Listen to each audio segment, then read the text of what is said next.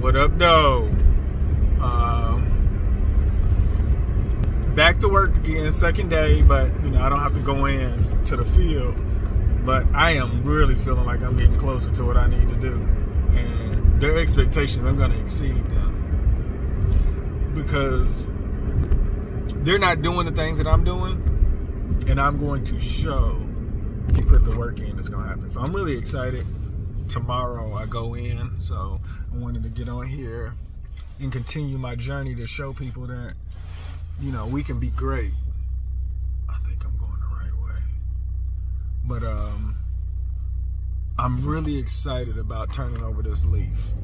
And I don't know who's been following along, but I'm doing marketing and sales, and a lot of my friends, it was like, what are you doing? Why would you do something like that? And, because I can go back into education, but I want to show my kids how to be great on using your experience and what you're good at. If you learn in a student mentality, you'll be great. So that's what I enjoy, trying to master something else. So I think that's what this journey is about.